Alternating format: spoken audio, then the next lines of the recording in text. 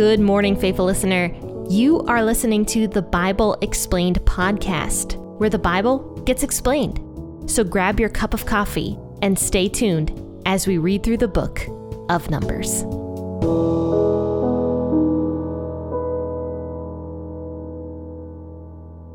Hello and happy Monday, faithful listener. I'm so excited that you tuned into this podcast to discuss the scriptures with me as you share a cup of coffee with me. So let's go ahead and read Numbers chapter 5 and finish this out. This is going to be talking about the jealousy law, which is really interesting, and I'm just really excited to start talking about this. So I'm going to be actually reading out of the NLT version today, and the main reason for that is normally I read out of the WEB version, but the WEB was so wordy with this particular portion that it's going to take me like 10 minutes just to read out loud.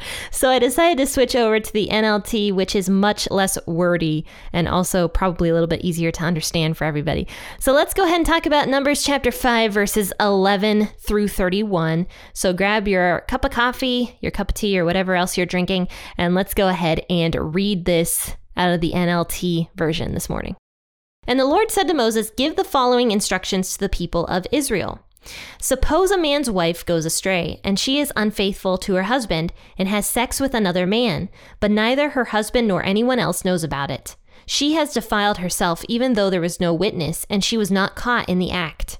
If her husband becomes jealous and is suspicious of his wife and needs to know whether or not she has defiled herself, the husband must bring his wife to the priest. He must also bring an offering of 2 quarts of barley flour to be presented on her behalf. Do not mix it with olive oil or frankincense, for it is a jealousy offering, an offering to prove whether or not she is guilty. The priest will then present her to stand trial before the Lord. He must take some holy water in a clay jar and pour into it dust he has taken from the tabernacle floor. When the priest has presented the woman before the Lord, he must unbind her hair and place in her hands the offering of proof, the jealousy offering to determine whether her husband's suspicions are justified. The priest will stand before her, holding the jar of bitter water that brings a curse to those who are guilty. The priest will then put the woman under the oath and say to her, "If no other man has had sex with you, and you have not gone astray and not defiled yourself while under your husband's authority, may you be immune from the effects of this bitter water that brings on the curse. But if you have gone astray by being unfaithful to your husband and have defiled yourself by having sex with another man," at this point, the priest must put the woman under an oath by saying, "May the people know that the Lord's curse is upon you when he makes you infertile, causing your womb to shrivel and your abdomen to swell. Now may this water that brings the curse enter your body and cause your abdomen to swell and your womb to shrivel." And the woman will be required to say, "Yes, let it be so." And the priest will write these curses on a piece of leather and wash them off into the bitter water. He will make the woman drink the bitter water that brings on the curse. When the water enters her body, it will cause bitter suffering if she is guilty.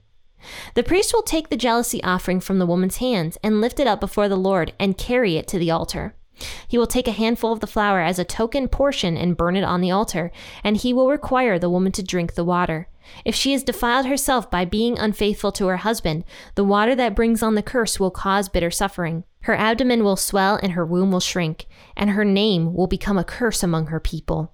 But if she has not defiled herself and is pure, then she will be unharmed and will still be able to have children. This is the ritual law for dealing with suspicion. If a woman goes astray and defiles herself while under her husband's authority, or if a man becomes jealous and is suspicious that his wife has been unfaithful, the husband must present his wife before the Lord, and the priest will apply this entire ritual law to her.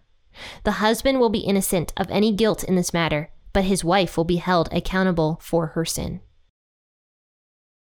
This is another one where people just don't like it because it's applying to women and not to men. It's pretty clear that this is directed at the woman completely. So when looking at passages like this, I think the first and foremost thing that we have to remember is something that I actually talked about on Friday. God met people where they were.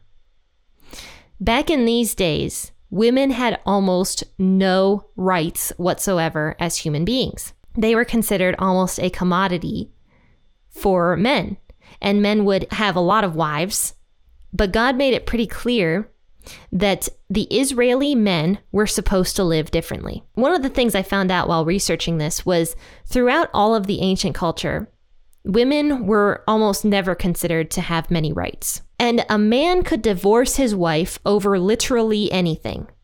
And unfortunately, that rule still continued on until the time of Jesus. And then Jesus basically did away with that, where he was like, no, you don't divorce your wife over just anything. You don't do it. Because the Pharisees, some of them, there were like two different types of Pharisees. I can't remember. It was like a different sect of Pharisee that believed that they could divorce their wife over literally anything. Like if she burned his meal at breakfast, he could divorce her. And Jesus was like, yeah, that's not how this works. You don't divorce your wife over anything. But back in the ancient days, a woman, if she was suspected to be unfaithful, could be killed. Even if there was literally no proof that that woman had had sex outside of her marriage.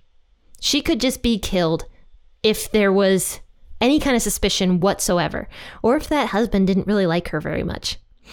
I don't know if you guys have ever seen the movie The Stoning of Soraya M. And it's talking about a woman who this husband just did not want her anymore. He wanted a newer wife. So he says that she was unfaithful in their marriage. And what ended up happening was she got stoned at the end of the movie. That was literally how it ended, was she got stoned. It was a really heart-wrenching movie, but very, very interesting and kind of showed some cultural differences. And I think that is kind of what would happen back in these days. If a woman was under any kind of suspicion at all, she could just be killed. There was actually a Babylonian law. I can't remember the name of it, but there was a law in Babylon that said that if a woman was considered to have had sex with another man, she would have to jump into the river and basically drown herself on behalf of her husband. Like that was the law. I don't know how often it was carried out. It probably regularly often. I mean, I don't know for sure, but even so, that was kind of how women were treated back in these days. So God is meeting the people where they're at. But he's saying, you don't treat your wife like that. You don't just decide that she is guilty when there is no evidence that she is guilty. So God gives this law called a jealousy offering, where if a husband is jealous, he decides that his wife is unfaithful, and she might be, or she might not be. It doesn't really matter at this point. But he just decides that he's jealous. God says that at that point, the man is supposed to bring his wife before the priest. He is not supposed to do anything himself. He is supposed to bring his wife to the priest, and the priest will handle it from there. The man would also have to bring an offering for the woman to hold out to the priest. And this would be a jealousy offering. And it was 2 quarts of barley flour. So this woman would be holding this flour in her hands, and this would be the offering of jealousy. So at this point, the priest would do the ceremony. He would take some water, and he would take some dirt from the temple floor, which we know that everything inside the temple was considered to be very, very holy. So he'd take a little bit of dirt and he would just sprinkle it in the water. Then he would have the woman take down her hair, which was a sign of mourning back in these days. So the woman was basically in mourning at this point. He would have her take down her hair, and then he would have her do an oath while drinking this water. And so he will say to the woman, if you have defiled your marriage, which by the way, the word specifically says under your husband's authority. This is pretty clear that it's talking about the marriage relationship. And there's other verses strewn throughout the prophets that kind of talk about playing the prostitute, playing the harlot under the marriage relationship. There's a couple verses I think that mention that in Hosea that kind of mirror this verse right here, verse 19. So this woman, under the marriage relationship, if she did, in fact, have sex with another guy outside of marriage, she would have to drink the water, and then the water would show if she was guilty or not. What I'm really getting at when I'm talking to you guys about this is a protection back in these days. A man just couldn't do whatever he wanted with his wife. God was making it pretty difficult for husbands to just divorce their wives. He made it very difficult, actually, and Jesus made it even more difficult later on as the rules kept getting twisted and twisted and twisted. Jesus was like, yeah, you just don't divorce your wives. Like, just don't do it.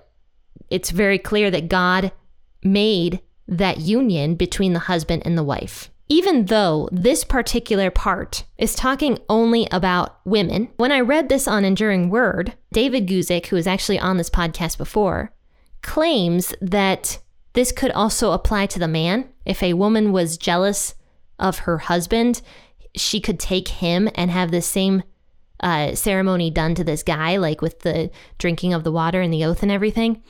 For me, I don't know how much I believe that because it's all pronouns to talk about just the wife. But I mean, maybe it could go both ways. God is not a respecter of persons. That's what the Bible says. Basically, that means God doesn't play any favorites. Men and women in his eyes are equal. I can imagine that God would be okay if a woman did bring her husband to do this same kind of ceremony if she was jealous or thought that he was out doing something. But like I said, I don't know how often that would have been done. And plus, men don't have wombs, which talk about this later on. It says that if the woman was not guilty, her womb would just function as normal. Men don't have wombs. So I do think that this is really just talking about a man becoming very jealous over his wife, basically. But a man just deciding that his wife was guilty of this, he didn't have any foundation to do anything to her. Rather, he had to just take her to the priest and let the priest handle it at this point. And this was a protection where God was like, okay, your wife is not just an object that you can throw away whenever you want and claim that she is just guilty of cheating on you. So God was pretty clear that a woman was to be protected until she was proven guilty. That was what this was. Innocent until proven guilty. Now, the technical term for what this trial really was is it's actually called a trial by ordeal. And if you've ever heard that term before, you'll think of the Salem witch trials where they did trials of ordeal. And that was when they would put the woman, bind her up and put her, throw her in the water. And if she miraculously floated, she was innocent. But the difference between that kind of superstitious trial by ordeal that happened with the Salem witch trials and this particular trial by ordeal is the fact that this wasn't superstitious. This was something that God directly said he was going to take care of. The woman was not in any danger whatsoever. Sure, she'd have to drink some dirt water, but it wouldn't make her sick unless she was guilty. So it wasn't, she has to miraculously survive this situation, which is basically all other trial of ordeals. This one was, she will get sick if she is guilty. And once again, that's just innocent until proven guilty. And she would be proven guilty by God. There's so many interesting things about this particular portion of scripture.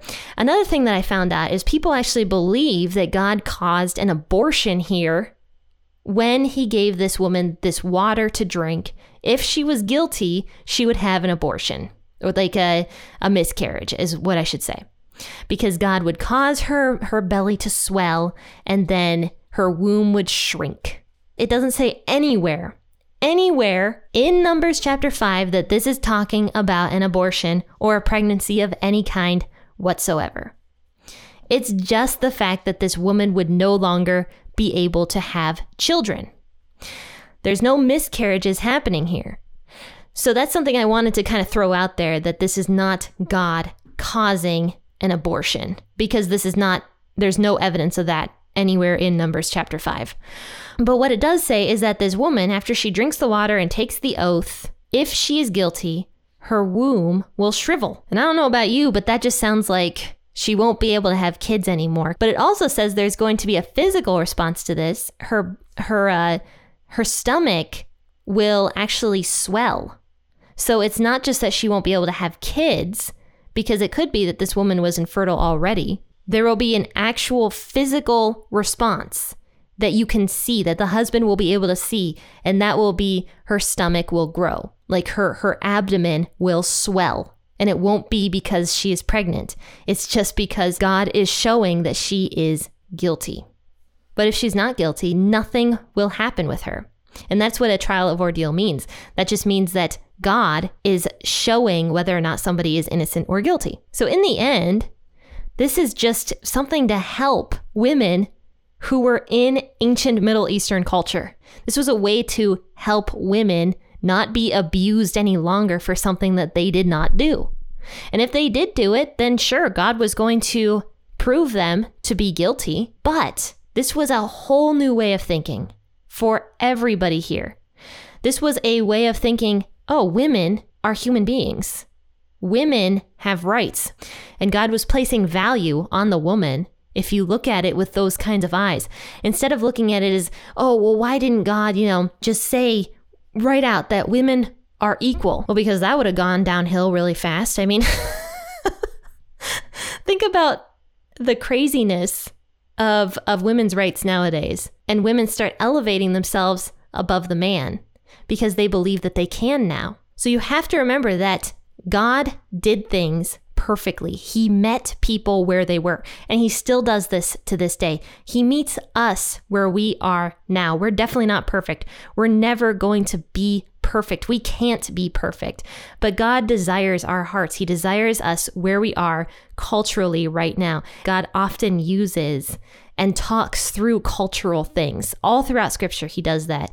Jesus blended into the culture of the Israelites at that time period while getting rid of the crap of the culture. But he did blend into that. And God often does that. He uses our culture to talk with us and to work with us. And he just meets us where we are. So even though now this law looks like God does not like women, or this law looks like it's so primitive, think about where these people were. This was ancient Middle Eastern culture against women. And God was showing that women are valuable. Well, faithful listener, I hope you enjoyed this episode. And if you did, share it on your social media platforms, and also go over to the YouTube channel, because I'm trying to build the YouTube channel up, the P40 Ministries LLC YouTube channel. So if you would go over there and subscribe, I am hoping soon to begin recording some videos to put onto YouTube. I do have a lot of my early podcast episodes over there, so if you actually missed some of the early podcast episodes, you can go over and check them out on YouTube.